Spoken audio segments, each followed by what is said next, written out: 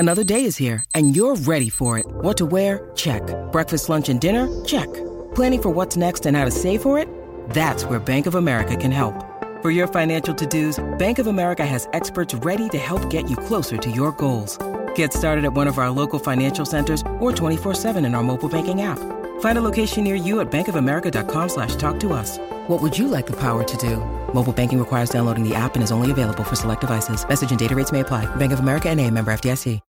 When you need mealtime inspiration, it's worth shopping Kroger, where you'll find over 30,000 mouth-watering choices that excite your inner foodie. And no matter what tasty choice you make, you'll enjoy our everyday low prices, plus extra ways to save, like digital coupons worth over $600 each week. You can also save up to $1 off per gallon at the pump with fuel points. More savings and more inspiring flavors make shopping Kroger worth it every time. Kroger, fresh for everyone. Fuel restrictions apply.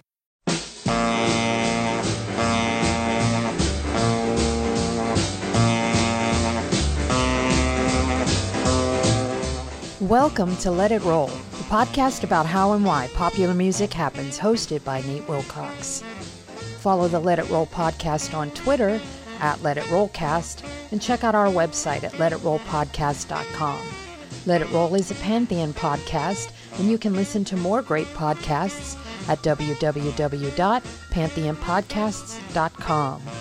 Today, we continue our 8-episode miniseries on Netflix's Hip Hop Evolution documentary. Nate is joined by Alexi Old and Eugene S. Robinson, his cohorts from the YouTube show If the Shoes Fit. This week, they discuss the 4th episode of Hip Hop Evolution, The Birth of Gangsta Rap, which takes us from Schoolie D in Philly to Ice-T, Eazy-E, and NWA in Los Angeles. Pop in those earbuds and enjoy.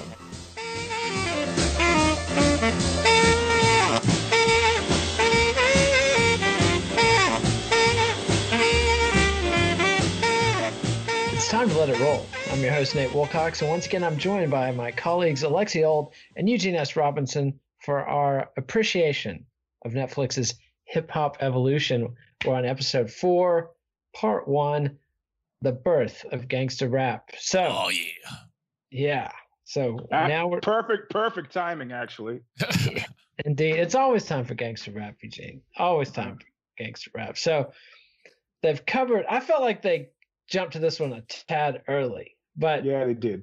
As big as a chronology as they're covering, I can see why they wanted to get to this. I see why they wanted to get to this in the first season, because obviously Dre and Snoop Dogg, as big as Run DMC and the Beastie Boys and everybody were, Dre and Snoop Dogg were multi-platinum. And all you have to do with Dre is say billionaire and you can just stop. Period. Yeah. That's it. Yeah. And but we start out in LA when it was a backwater, when it was not hip to hip hop. Although, they're saying it wasn't hip hop, but it was hip hop. It was just a style of hip hop that was corny. Yeah, it was electro, it was techno, it was planet rock, which was popular in New York, for what, 2-3 years, and LA kept it going for 5, 6, 7 years beyond that. Well, mostly because of the dancing, which you could do on like the Venice boardwalk, the popping and the locking and stuff like that, which is popular in before that was a spear point for hip hop in LA, I'd say. I mean, that's what they say. Ice-T was a dancer before he was anything, right? Yep. And Dre and DJ Yella, later to be in NWA, were part of the World Class Wrecking Crew, which was all into the techno electro type stuff. And Ice-T, they don't go into this in the show, but Ice-T had numerous electro singles. If you can dig them up. They're about as funny looking as him in the pastels and the ponytail. Which is why it was great when Charlie Murphy put them on blast on the True Stories and the Chappelle Show. And he goes, you guys in LA trying to act hard now, but back in the 80s, we remember, and they, which of course, during some of the numerous beefs, I remember somebody put up a photograph of Dre. With, it was Eazy-E did it. Yeah. Eazy-E, the silver suit. The talk about a G thing. Used to be a she thing. Yeah. Corny ass. Which makes me think of Ready for the World. I wonder what Sheila. I love those guys. Yeah. The classic stuff. But let's stay on focus. Let's stay on topic. So until Ice-T released 6 in the Morning, LA is this backwater into the techno and electro stuff that's, passe and corny in New York. But Ice-T properly recognizes, like, they start with Ice-T, and I understand why they did it, because it's about gangster rap, so you expect it to be about LA. You got to focus on LA. That's the nexus of the story.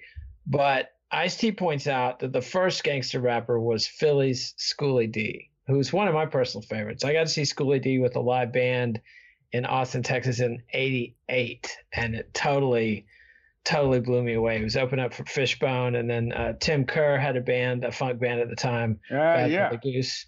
Yep. Tim Kerr, and I do. Like all Tim Kerr bands, he was in the Big Boys and Poison 13 a number. Great live, and Bad Mother Goose was terrible on record, but it was an incredible show live. And Schoolie D with the live band was killing it. And so they go to Philly and interview him, and I thought it was funny that he would only agree to interview him if the dude brought him a cake, and he did. It's a man after my own heart, man. You get baked goods. Some guys say, usually, could you put me on the guest list? I go, yeah, but what do I get out of it? And the guy says, I'll tell you what, man, I'll make you some cinnamon rolls. And I said, all right, if you don't have the cinnamon rolls, I'm going to punch you in the mouth. I'm not going to let you in. And so he calls, somebody says, hey, there's a guy, his name Oliver, at the front door for you. I said, where are they? And the guy goes, right here, bro. And he takes the thing off, and they were like, great. Of course, I didn't eat them because I was completely paranoid that he was going to poison me. There you go. Like Michael Jordan before the Utah Jazz game. Do you see that in The Last Dance?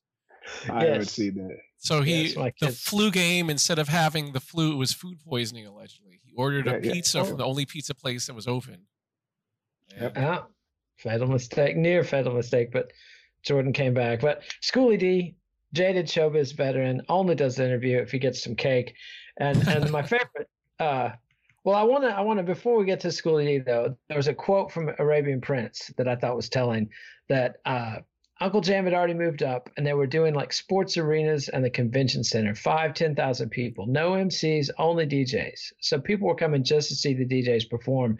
And they got the guy from Cypress Hill who's pointing out that, the kids would be waiting for those shows and then freaking out over, what they were playing, what records they were playing, and there would be pop locking and rap battling to it afterwards. So the scene wasn't total. I mean, to me, if like you're getting 10,000 people at the Coliseum to see DJs, you've got a hip hop scene, even if it is a little bit corny. But it seemed to go back. I mean, just that when you talk about just the DJ scene, it reminded me of the earlier episodes of Hip Hop Evolution where they were starting in New York, right? When Grandmaster Flash was just a DJ playing, so they were a little behind in that way, I guess. Yeah, but everybody's got to go through evolution, and no shortcuts. Evolution. Exactly. But back to the gangster beginning. So Schoolie D. I have to say, with Schoolie D, I still maintain a New Yorker's contempt, kind of unspoken, but just a barely kind of subcutaneous contempt for Schoolie D. Just because fashion-wise, I just thought, he's a Philly guy. The guy, I just wasn't. So I had to separate him. I couldn't look at him while I was listening to the music. I just had to do it because I didn't like his style. And as far as I was concerned, he wasn't the first hard guy out there. There were other hard guys out there, but all of a sudden everybody was talking about Schoolie D. So all right, Was that just on the PSK stuff, the first single? Yeah. Saturday Night. Parkside Killers. Yeah. Because his third album got nowhere. Like when I saw him live, I was totally astonished. Loved him, ran out and bought the only vinyl I could find, which was his third album, Am I Black Enough for You, which nobody liked. Nobody paid any attention to that thing. And I wore that out. And then later I got a hold of Saturday Night and with all the PSK and all that stuff. But the Schoolie D story I liked was when he talks about how they go to the studio to record PSK. They're stoned out of their minds. And he just puts the reverb on it until the speakers there in the studio, the engineer's like, you're going to get me fired, bro. You're going to get me fired. Like, no, fuck that. Let's tape it like this. And the next morning he listens to it and he's like, Jesus, what was I thinking with the reverb? And he's headed to the studio to go change it. And his homies have made copies and passed around the neighborhood, and people are giving him ovations walking out the door. And then they tell him if he changed it, he was like, man, I was about to go change it. We'll shoot you if you change it. Yeah, that's good. That's good. Yeah, but then they switch back to Ice-T, who admits, and you got to give him points for just fessing up to it, he totally swiped the cadence for PSK. Yeah, of course. He would have been a fool not to. Come on. It's like it was like who's a Pharrell trying to say they didn't rob him and Robin Thicke didn't rob Marvin Gaye. Are you kidding? Yeah. Are you kidding? Well, again, that's get out of here. Get out of here, man. It's the same song. They used to go out and party. The melodies and the chords are totally different. I mean, that's it. They still have the feel of the song, which is not stealing. Well, one thing that's interesting is apparently, even though he was giving credit to Schoolie D, they didn't have in this interview what they had in other interviews, where he talks about 6 a.m. and Criminal Minded hitting at the same time or around the same time. So, in terms of just expanding, and giving credit where credit is due, I thought it was interesting that he didn't, that in this interview, either they didn't include it or whatever, like they didn't talk about BDP around the same time engaging in, which would make it even more interesting in like what you were saying, Eugene, with regard to like, Schoolie D wasn't the first, but then again, at least with the Ice-T and the 6 a.m, he definitely wasn't, MC Light. Sorry, that was a name I was trying to remember from 3 shows ago. Sorry. Well, sorry, we brought it. We got to cover this stuff.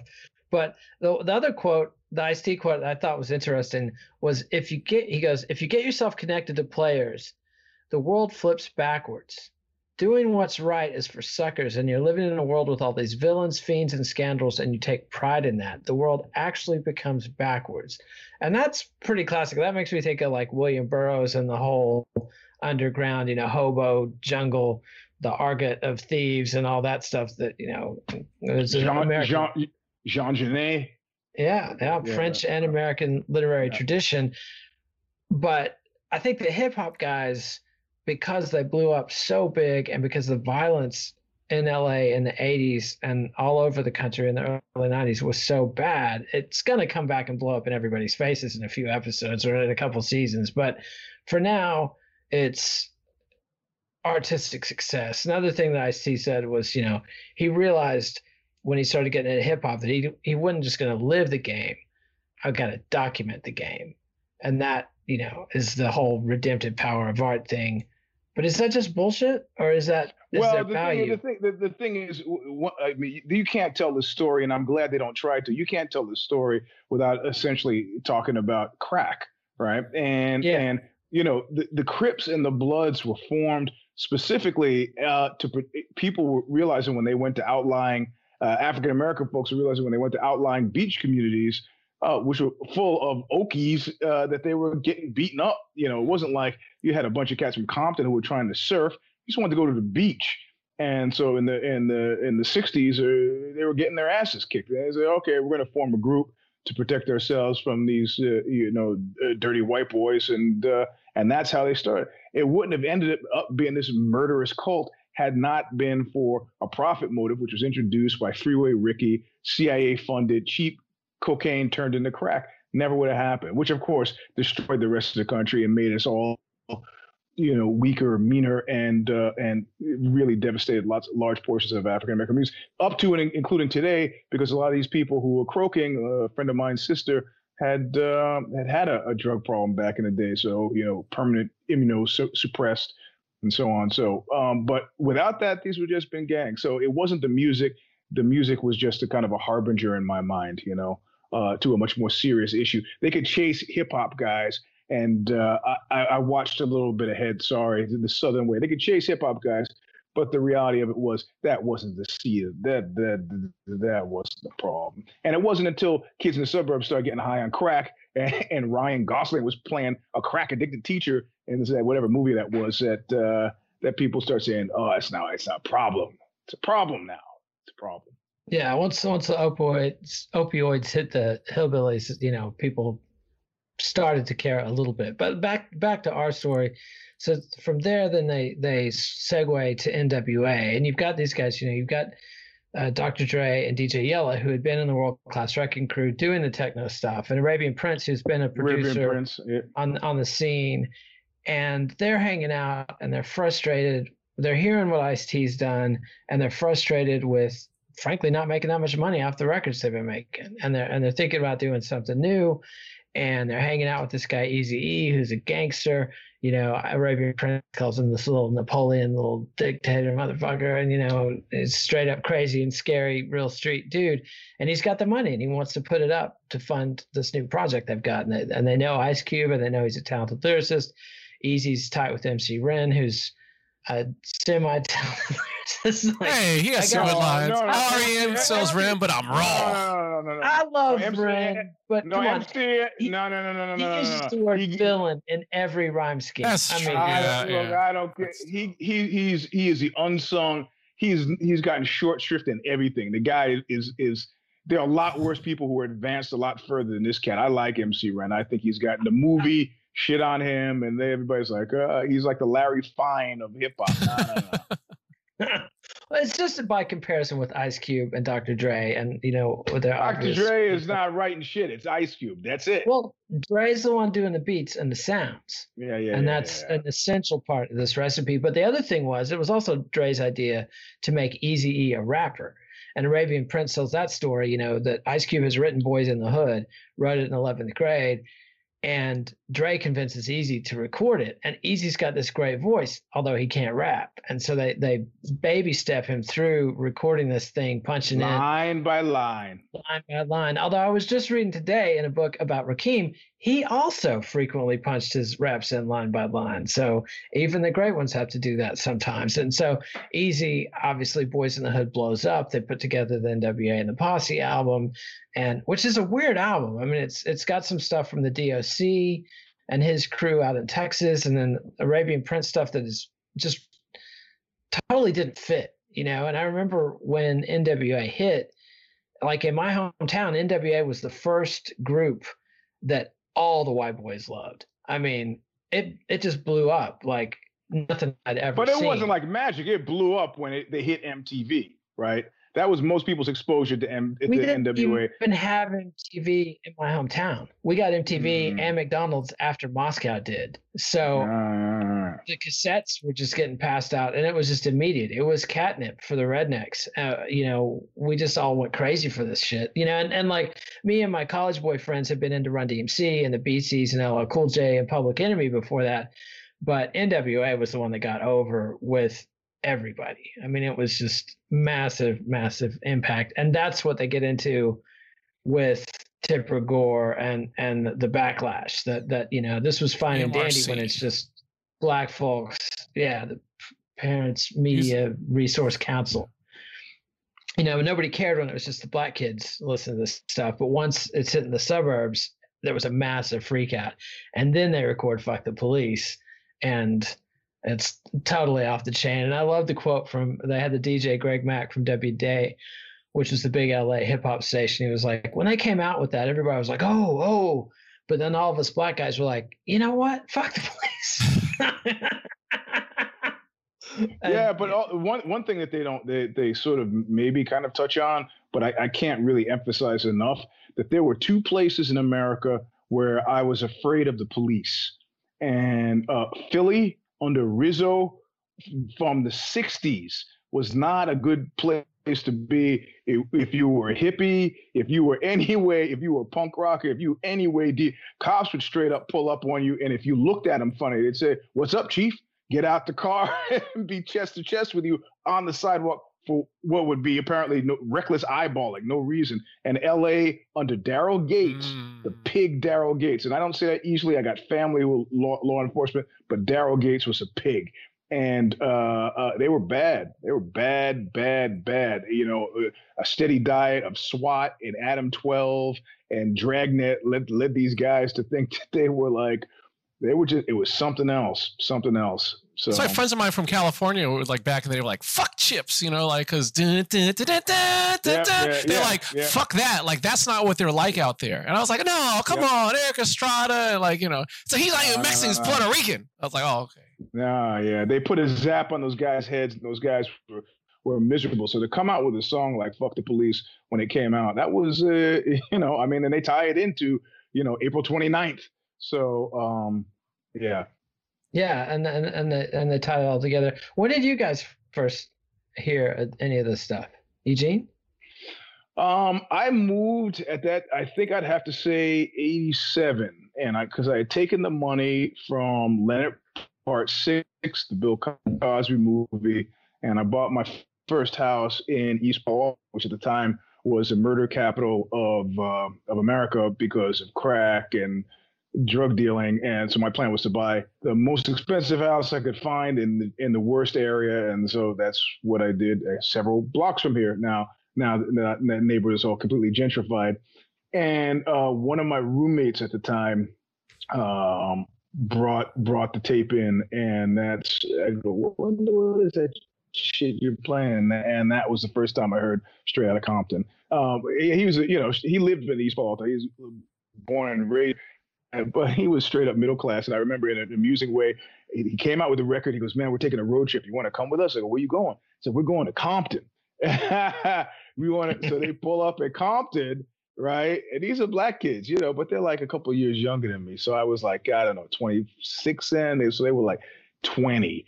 And they go to Compton and they stop the car in the middle of the street and they run out to the monument that says, "Welcome to Compton," and they were shot at.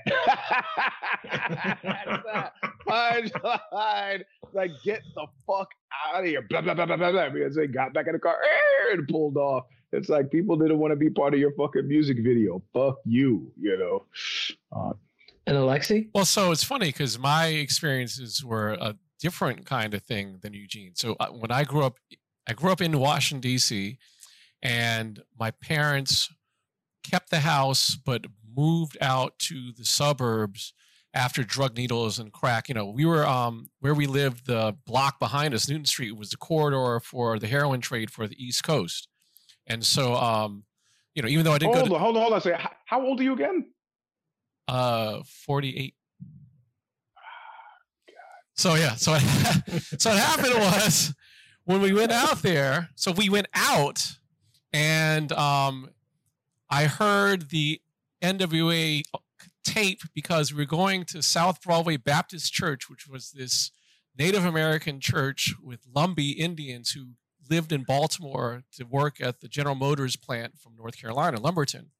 And so a guy there said, "Hey man, check this shit out." And he, in church, like, let me borrow an NWA tape. And I went home and I listened to it. And I was like, the fuck? Like, it was like one of these things, like, scary to listen to. Like, at that time, it was the conscious rap. And then, like, they had, like, gunfire, like, as sound effects, and bitch this, and all this kind of stuff. And, like, you know, it literally was, like, the reactions that people had in Hip Hop Evolution totally was like, what the fuck is this? You know? And so, you know, it just, I didn't gravitate towards it after that, because having grown up in an environment that was ravaged by crack and ravaged by drugs, it wasn't a funny thing to me. It wasn't a fun thing, like knowing people who got murdered, you know, so it wasn't, I did not identify with it, and I didn't listen to it again until my 20s. You know, when I got, my brother got it, and I listened to it, I was like, oh shit, this is what people were talking about. You know, and you realize, like, okay, this is why this is adult music. As an adult, I enjoyed it more than I did as a teenager. Well, I have to say, and they don't talk about this at all, but I remember this, and I think Nate, you'll remember this. So they came out with the record, the first record, and everybody, early versions of hipsters, everybody was completely into Madonna, Sandra Bernhard.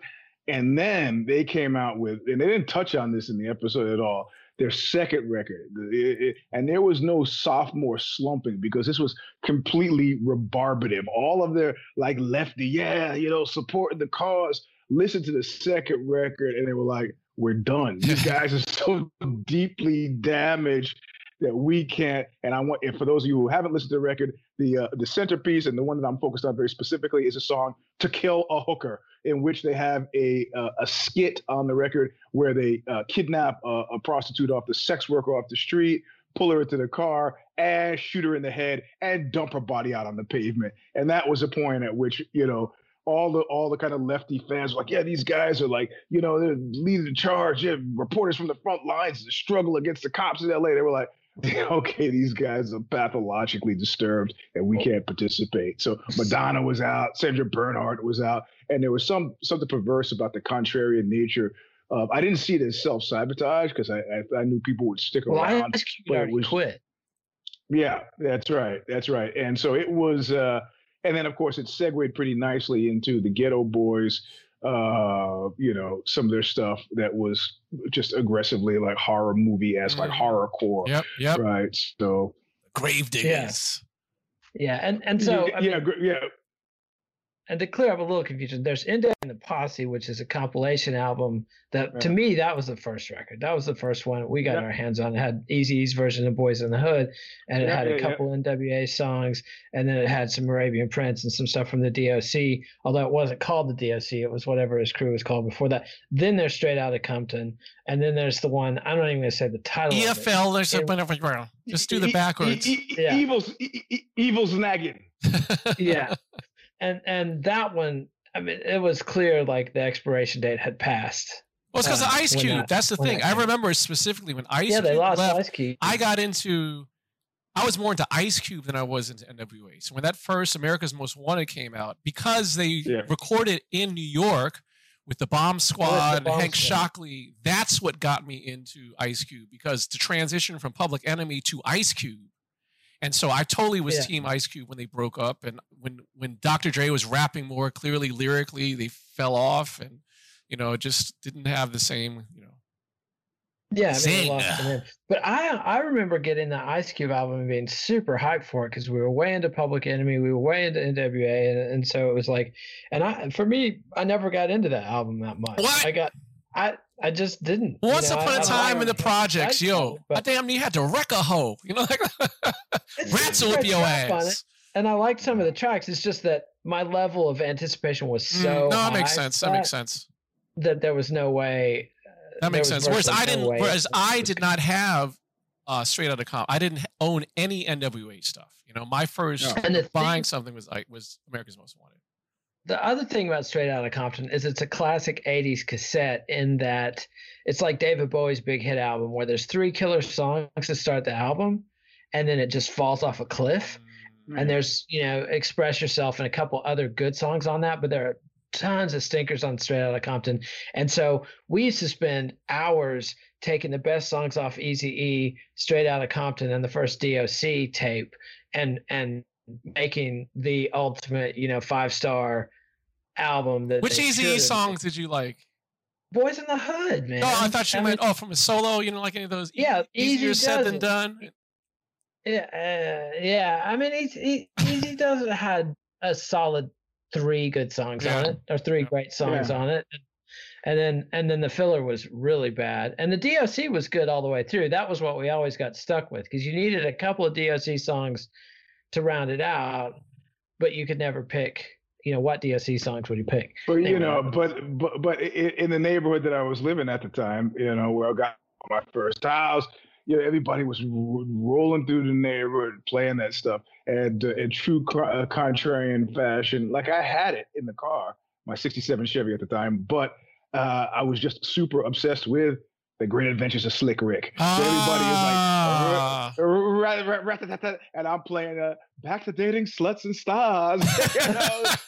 Slick Rick, Lottie, we like the party. It was like, the fuck is that guy listening to? Yeah, baby, Slick Rick. So we love the Slick Rick album too. But we'll come back and we'll talk about the LA riots and Dr. Dre's follow-up with The Chronic. Here's Schoolie D doing Saturday Night.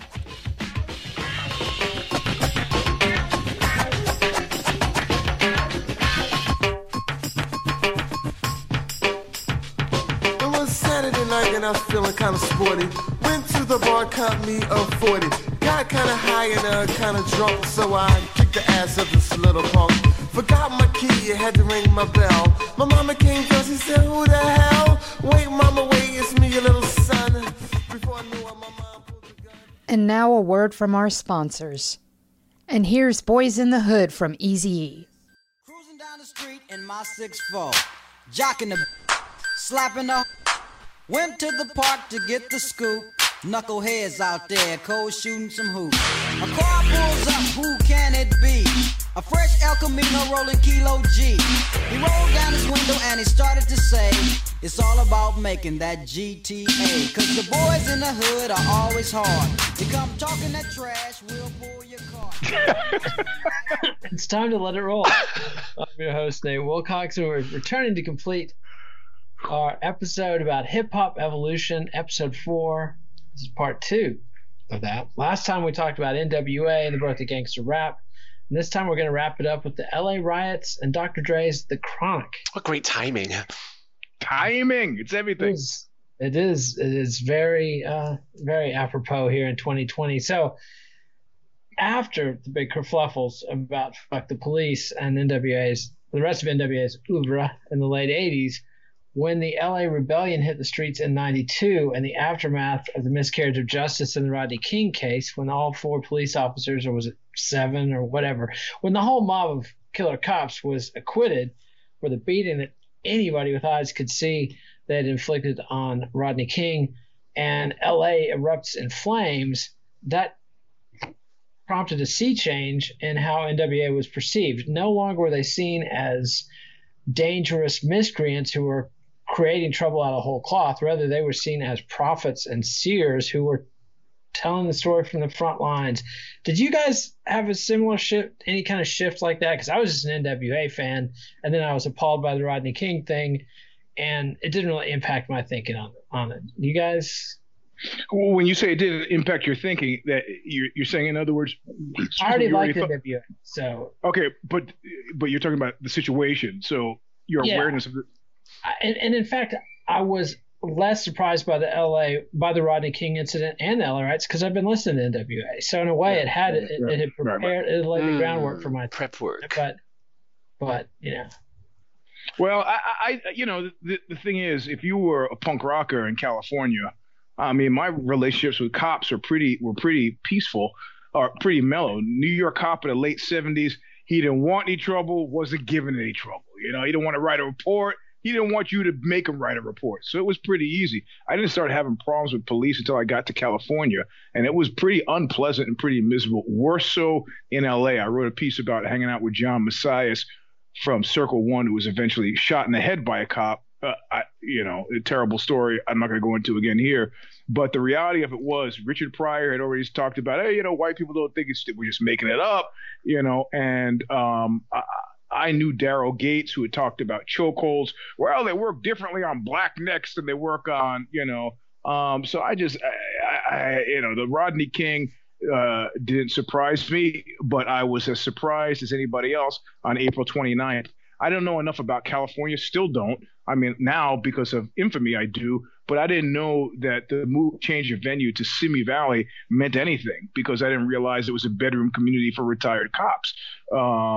It seemed like everybody else, I believe that these guys who were caught on video after video after showing of the video, that it was open and shut case and clearly, abrogation of responsibility to uphold the law. And so it was shock and surprise. And it was sooner than the George Floyd thing. It was almost instantaneous. I mean, I think it was around 4:00. I must have been at work. NWA, how did it impact your thinking about NWA? It didn't. It was like some kid had run up to me screaming about a fire in a building, and then I look and I saw the fire in the building. It's like, I've heard of such things. So I didn't see them as seers or prophets. I'd already known that California cops are bad news well before them, and mostly because of the whole punk rock thing and them just showing up to shows, beating people up indiscriminately. And these were like suburban white kids that they were beating up. They didn't beat me up, but And Alexi? That's the same thing. Well, I wasn't a fan of NWA until I was maybe 15 years after they came out. I mean, I was always more of a conscious rapper fan. You know, I was into Public Enemy and groups like that had something to say. Like I was more into Ice-T than I was into NWA. I was more into Ice Cube after he left NWA than I was into NWA. And then, you know, especially with like Death Certificate and like when he got more political. So for me, NWA had kind of been appropriated already by white suburban teenagers. When NWA came out, my family had moved to, and we still kept the house in DC. And my parents were renting it out, and because they knew that once the subway came, they knew the plans for the neighborhood. It was a historic house. They bought in the winter, you know, learned the hard way how the neighborhood changed, but they knew there were plans to expand the subway line. So we stayed in there until drug needles in our lawn. I didn't go to school in the neighborhood. My parents, you know, knew how to work it so that my brothers and I didn't get affected by what was going on. So they kept the house. Went out to Maryland, and NWA was more Columbia, Maryland, which is like, you know, a predominantly white environment, the Utopia City, which turned out to be a company town, an NSA town, before people knew what NSA was. We didn't realize until we went out there. But, you know, the white kids out there were listening to NWA. You know, so anytime like the police would show up, they'd say, and we were like, fuck the police. We're all chanting, and it's so cool. You know, so for me, that, you know, and you know, I just, it didn't resonate with me as, oh, they're prophetic. It isn't until years later I listened. I was like, okay, now I understand what they were talking about at the time. But, you know, in terms of the cops, you heard stuff. I mean, growing up in a probably black city, going to Howard University, you know, you heard enough stuff. You hear enough stories coming from people from California and what was going on with the police, so that, you know, it wasn't NWA that opened my eyes to it. And when the cops were found not guilty, it wasn't a surprise. Also, you know, it was disappointing. It wasn't a surprise because, you know, again, in DC at Howard University, we know anything about history, you're accustomed to justice not being served. And also in Washington, D.C., I was there when Marion Barry was mayor, and you literally saw this motherfucker smoking crack. And, you know, you have a situation where he didn't get the sentence everyone thought he was going to get, you know. So in his defense, the bitch set him up. Yeah, goddamn. I saw the tape, man. Goddamn bitch set him up. No, I was surprised by the verdict. I thought it was an open and shut case, but, you know, California justice was still, and a lot of the police reforms, a hard place to get a job as a cop in California. I know people come from Philly who try to become cops in California, they don't meet the standards. And a lot of those changes were put in post 1992. So, yeah. So let's turn now to the follow-up to the post-riot follow-up by Dr. Dre. So NWA splinters, Ruthless record, first Ice Cube leaves, like we talked about last time, the main lyricist of the group, and NWA soldiers on very successfully in a commercial sense. Their follow-up albums, because of SoundScan, I think their second album debuted at number one, or moved to number one after not being a number. The week SoundScan happened, boom, NWA was number one, but then they fall apart because Dre and everybody figures out that Eazy and Jerry Heller at Ruthless are allegedly ripping them off. And Suge Knight lures Dr. Dre away. Dre is the musical talent behind NWA, just like Ice Cube was the lyrical talent behind NWA. And Death Row Records is put together by Suge Knight. And Dre lays out a whole new blueprint for rap. I mean, they call it in the show an album that would reshape the future of hip hop and American popular culture. And on the hip hop front, it's because he stopped using samples and got a live band in there, and they would frequently be recreating parts they heard on old records. But that's as old as recorded music. I mean, you know, if you listen to any blues record or R&B, any record really, they learned most of the licks from somebody else, you know. Yeah, but I think he kicked back a lot to George Clinton because some of that stuff on the okay. So that's he did the right thing by Clinton. Yeah, I mean that's the other thing is that it was Roger it was, Troutman. Yeah, it was a twofold evolution. One, away from samples, and it was because they had to, because Biz Markie and De La Soul had been sued, and the courts were clearly not sympathetic at all to rappers or sampling. And it was also an evolution, just a natural evolution, as a new wave of musical people come along James Brown was no longer the primary influence. You had a new wave of artists who grew up on P-Funk in the late 70s instead of James Brown in the early 70s, and synthesizers and all the different things that came along in the late 70s. Now Dre had synthesizers and could play with them, but he also had a jazz bass player in there, and so it's a big sea change. And then the secondary thing is the immense popularity of the Chronic when it drops. I mean, it was on. I mean, NWA debuted at number 1, but the Chronic went, I think, triple platinum in a year, and ultimately went like quadruple or quintuple platinum. And Dr. Dre and Snoop Dogg, who was basically the lead rapper on the Chronic. I mean, it could have been a Dr. Dre and Snoop Dogg album. Snoop Dogg becomes a superstar, and I mean, at a whole nother level than NWA had ever reached. And that's the weird thing to me is, like, I didn't like the Chronic because I didn't like the change in the samples, and I also had lost interest in NWA when they got so crude and violent. When they lost Ice Cube, the poetry was gone. Yeah, it was evil snagging you're talking about. Yeah, and it was just sort of this ugliness. And the Chronic, I think, going back, I recognize that I was way off on the Chronic. This is a really good album. This is a classic pop album, a classic hip hop album, a classic R&B album.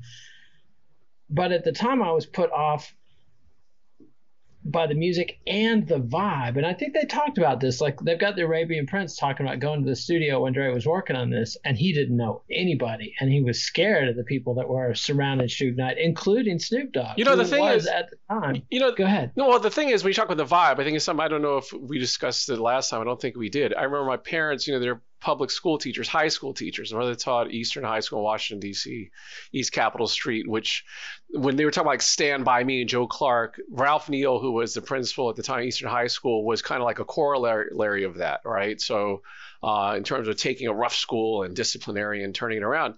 And the thing that, one of the reasons why I couldn't really get into NWA, it's funny, although I got into Ice Cube, and you talk about the vibe, right, of NWA, that's problematic was I remember my parents talking about their frustration with the misogyny that was ramping up, that they blamed it on the music, right?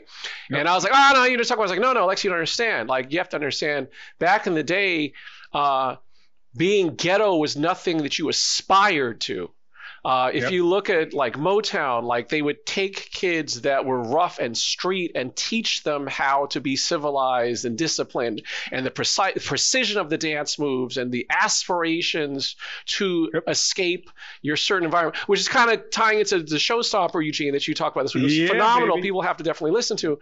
And so it was that. And then they said also, like, referring to women as bitches and whores, like that. They said, we've never heard so many students become comfortable with that kind of terminology. And I was like, no, Alexi, you seriously never have heard it. And so as time went on, I started to notice it as well. Like, it was this, again, not saying misogyny wasn't there, but there was a certain kind of like people trying to emulate what they were listening to.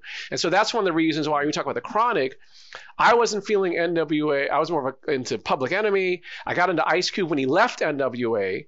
And then when the Chronic came around, again, it would seem so steeped within that misogynistic culture, even the videos and everything. I was like, I just was not. So I thought it was funny when you said that at the time you weren't feeling the Chronic. I wasn't either. I was like, there's certain songs that was all right, and I like Snoop Dogg's flow, but I just was not feeling that record. By the way, what did you say? Which is way Slick Rick influence. I noticed that today, going back, because I've been listening to this first Snoop Dogg album and the Chronic a lot, getting ready for this, and there's a spot on, I think, the Snoop Dogg album where he's clearly quoting Slick Rick, like yeah, the flow. Of course. And he comes out and he references it, and he says, if you're not down with it, you can, blow me. I think is fundamentally what he says, And on Doggy Style, he covered Lottie Dottie, right? Yeah. He covered it on purpose, he claimed, because he's like, look, if white artists, I remember this back in the day. I mean, it was on Doggy Style. It wasn't on, it wasn't on the Chronic, where he said that, look, white people cover rock songs so the original artists get paid. I'm covering songs I like because I want rappers that I like to get paid, and I want to introduce their music. I mean, that's what he claimed. And I think that's a good thing. But I want to say one thing about the pimp culture that really comes from Iceberg Slim in the 60s and 70s, the first pimp that published his memoirs. Yep. And they're brilliantly written books, but I'd compare them with like Carl Panzram or some other.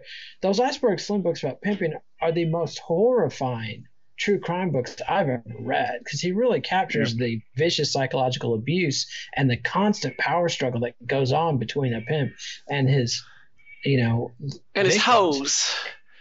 Yeah, but Ice-T and Ice Cube both got their handles from Iceberg Slim. But Ice Cube and in Who's the Mac, he says, and this is one of the things that endeared me to him, he said, unlike Iceberg Slim and some of them be claiming PIMP, no, I ain't going out that way. I'm just a straight up NIGGA.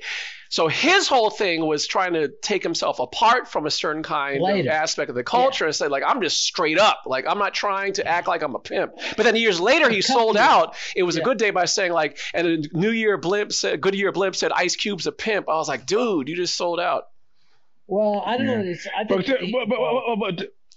But to go back, when you talk about when they started Death Row, you also remember there was a famous case. I mean, we now know Snoop as the guy who hangs out with Martha Stewart, but there was a murder case, right? Yeah. And there was a strong possibility that he was going to go to jail for murder. That's right. And he made a song about it in full Slick Rick fashion. Murder was a case, right? Yeah. So, and he was a full-on Crip, and that was one of the reasons. I said, the Arabian Prince was scared of him too, because he was a crook and a hoodlum. And Dr. Dre beat up D Barnes too before the Chronic, right? Remember Tim Dog, who I was supporting from New York, beating on D from Pump It Up, fuck with the dog, get fucked up. Yeah. Well, no. It was Dr. Dre who beat. No, Dr. Dre. Is that what I said when I say Steve? Yeah, Dr. Dre. You said Tim Dog. Right? No, Tim Dog was a rapper who came out against him for it.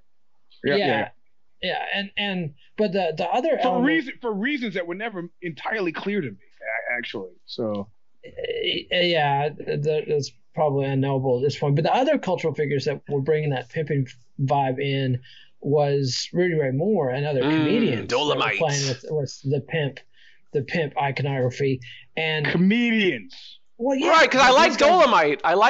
I could fuck with Dolomite, but I could not fuck with the rapper pimps. Well, because it was serious, and I think that the ensuing career of Suge Knight shows that this was an ominous development. That there were true bad apples in the barrel there, and a lot of people suffered, and I mean, there's still rumors that they deliberately infected Eazy-E with the HIV.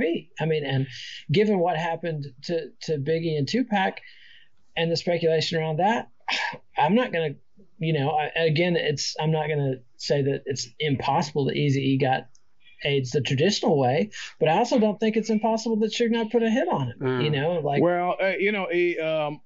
He played football down in Compton, and a woman who is now a pretty esteemed lawyer, her brother, she's from Compton, her brother played football with him, and in private conversations with me, she's never had any good things to say about Suge, and this was even before all the bad stuff had come out. So it wasn't surprising to me when Dr. Dre finally pulled away.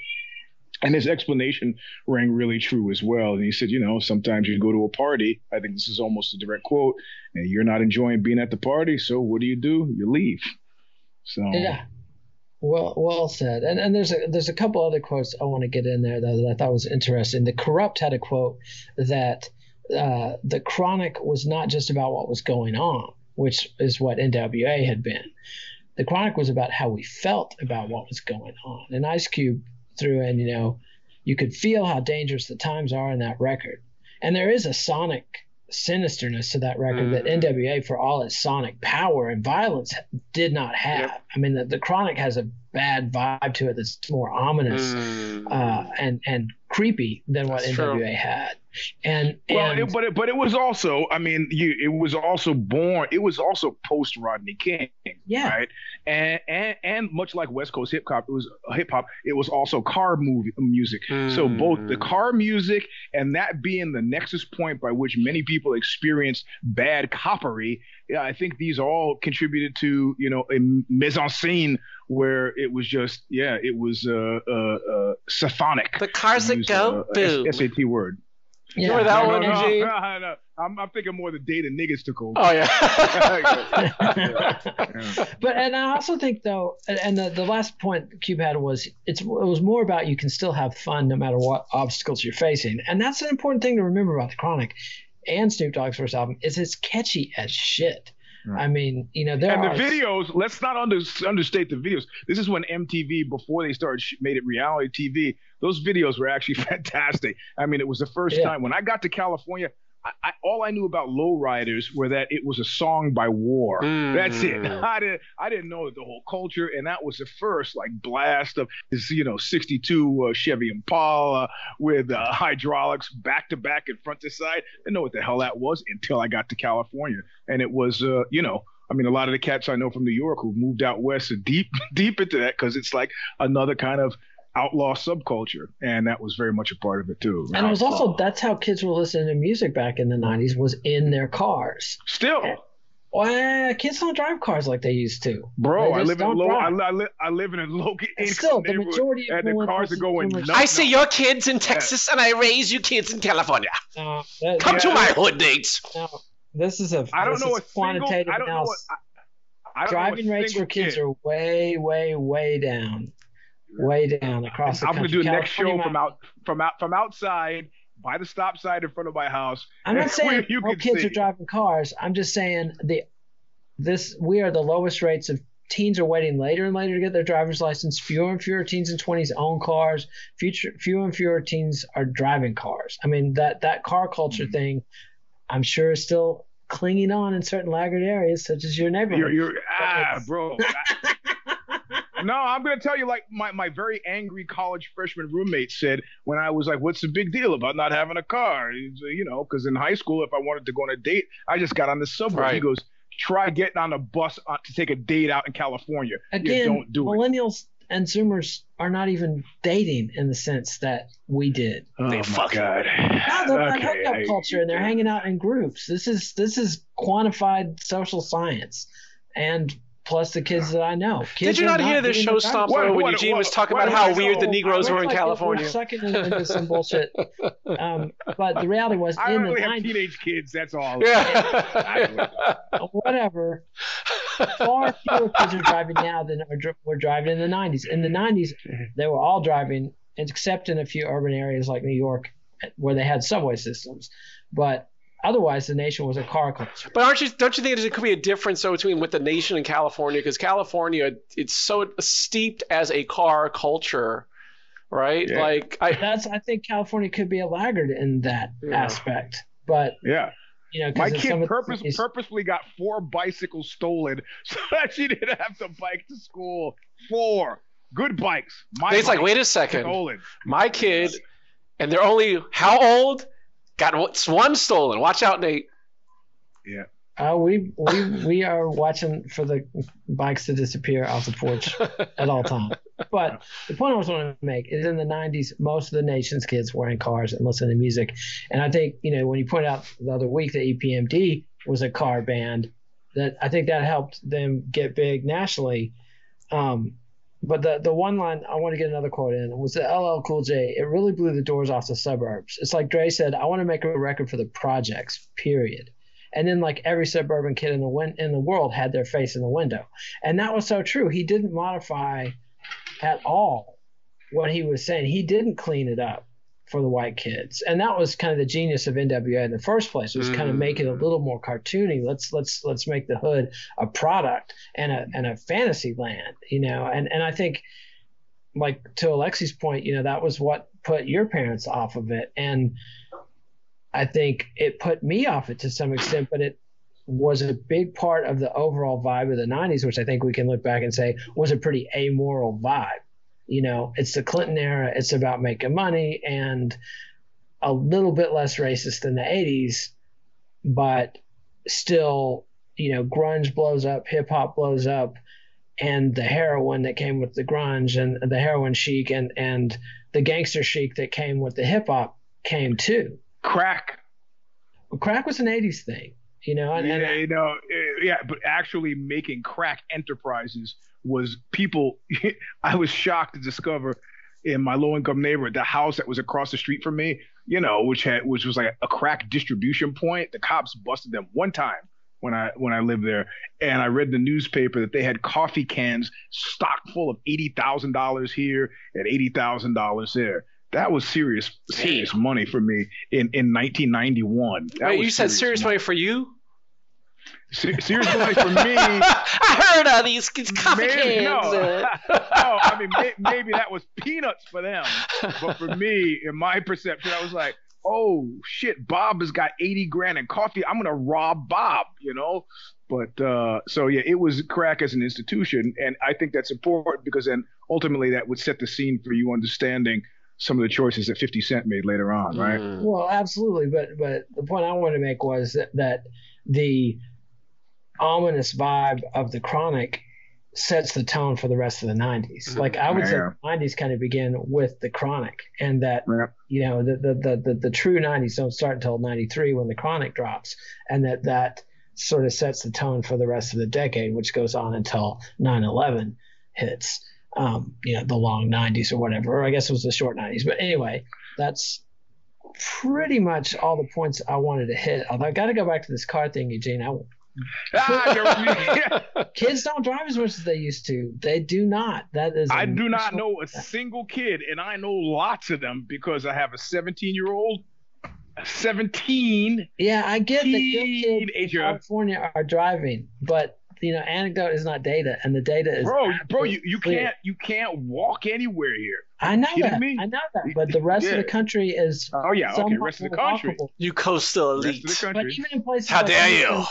Even in places like Houston that are just as sprawling, teen drivers is way down. Even in California, teen driving numbers are down. Kids are waiting longer to get their license. You're gonna have to send me a link on that one. I'll send you. Sounds like a challenge. But all of this is well off topic, and but what would a show be with the three of us without it going well off topic? Exactly. Hold on. Now I'm ashamed that I don't know this, and I can't think of it, and it's kind of blowing my mind. What was Dr. Dre's follow-on record to the Chronic? Took him years and years to put out. I know. Chronic 2001 or something. What was it? Doggy Style, Snoop Dogg. His Dr. Dre's was like the Chronic, like 2000 or something, but the record right after that, Doggy Style, was kind of like no. I meant Dr. Dre's. So that's Dr. what Dre's like Chronic 2000 or Chronic 2000. 2000, and it was long after the point. Yes. But was it on Aftermath or was it on Death Row? It was not on Death Row. He was long gone from Death Row. Yeah. Okay. So it was on the label he started called Aftermath. Can't do math. Something like that. Yeah, but that's all. All that's off topic. But the real fault. Nate is regulating, and we're not even talking about the Warren G era. Yeah, I'm trying to do a show here. The follow up was Snoop Dogg and Doggy Style. That was the follow up to the Chronic, produced by Dre, featuring Snoop Dogg. I mean, the whole gang was he was there. Producing the videos, which made him suck. Yeah, but that one by one they all drift away from Death Row Records because it was shit. But the last one I wanted to get to was, what was your response, or when did you realize how big the Chronic and hip hop had gotten? Because it was on beyond, oh wow, suburban white kids are into this and it's really popular, but it was, holy shit, this is the most popular thing. Like, it was 2 or 3 years later, I realized, I guess it was probably when Biggie Smalls came out and Puff Daddy came out, and I realized this is pop.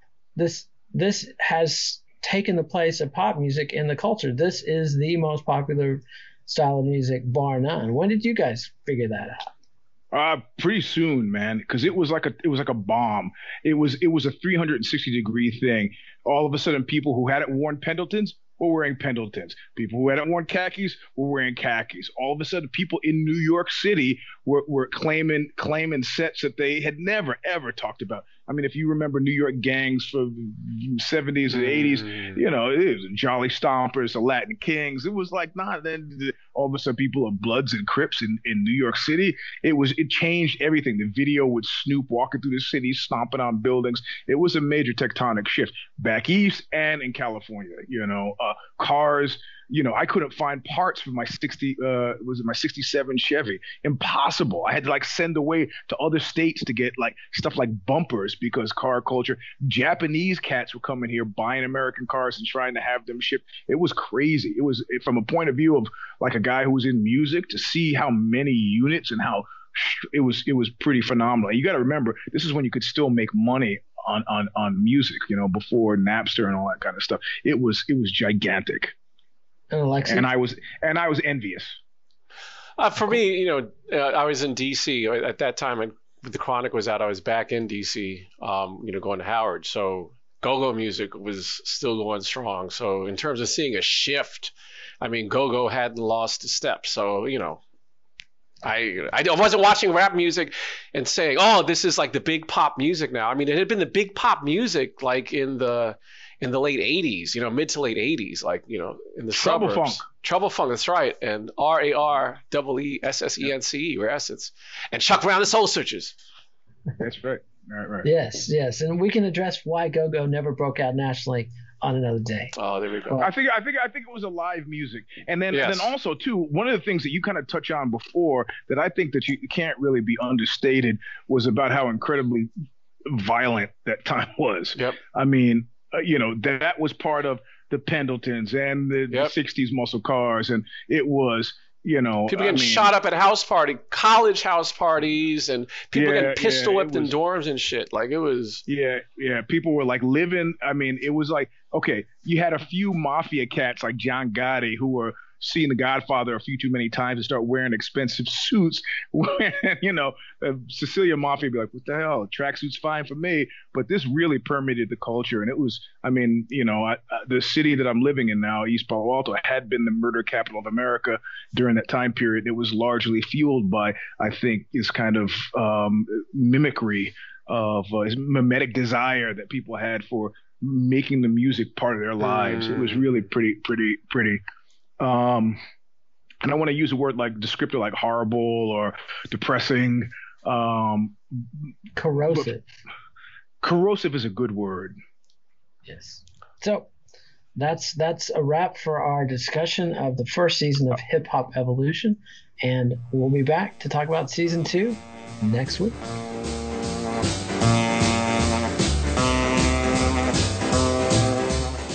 Nate, Alexi, and Eugene will be back next week with a discussion of Season 2, Episode 1 of Hip Hop Evolution, The Southern Way, which takes our tale to Florida and Texas and introduces the 2 Live Crew, the Ghetto Boys, and UGK.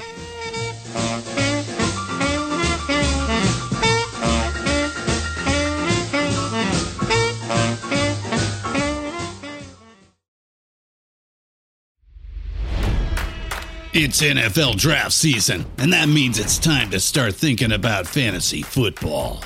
FantasyPoints.com features industry-leading experts and prognosticators using proprietary hand-charted data to help you score more fantasy points. FantasyPoints.com is the place to go for whatever kind of fantasy football you play. Whether you play fantasy football, daily fantasy sports, or do a little bit of everything, Fantasy Points has the meticulously researched content to guide you to victory.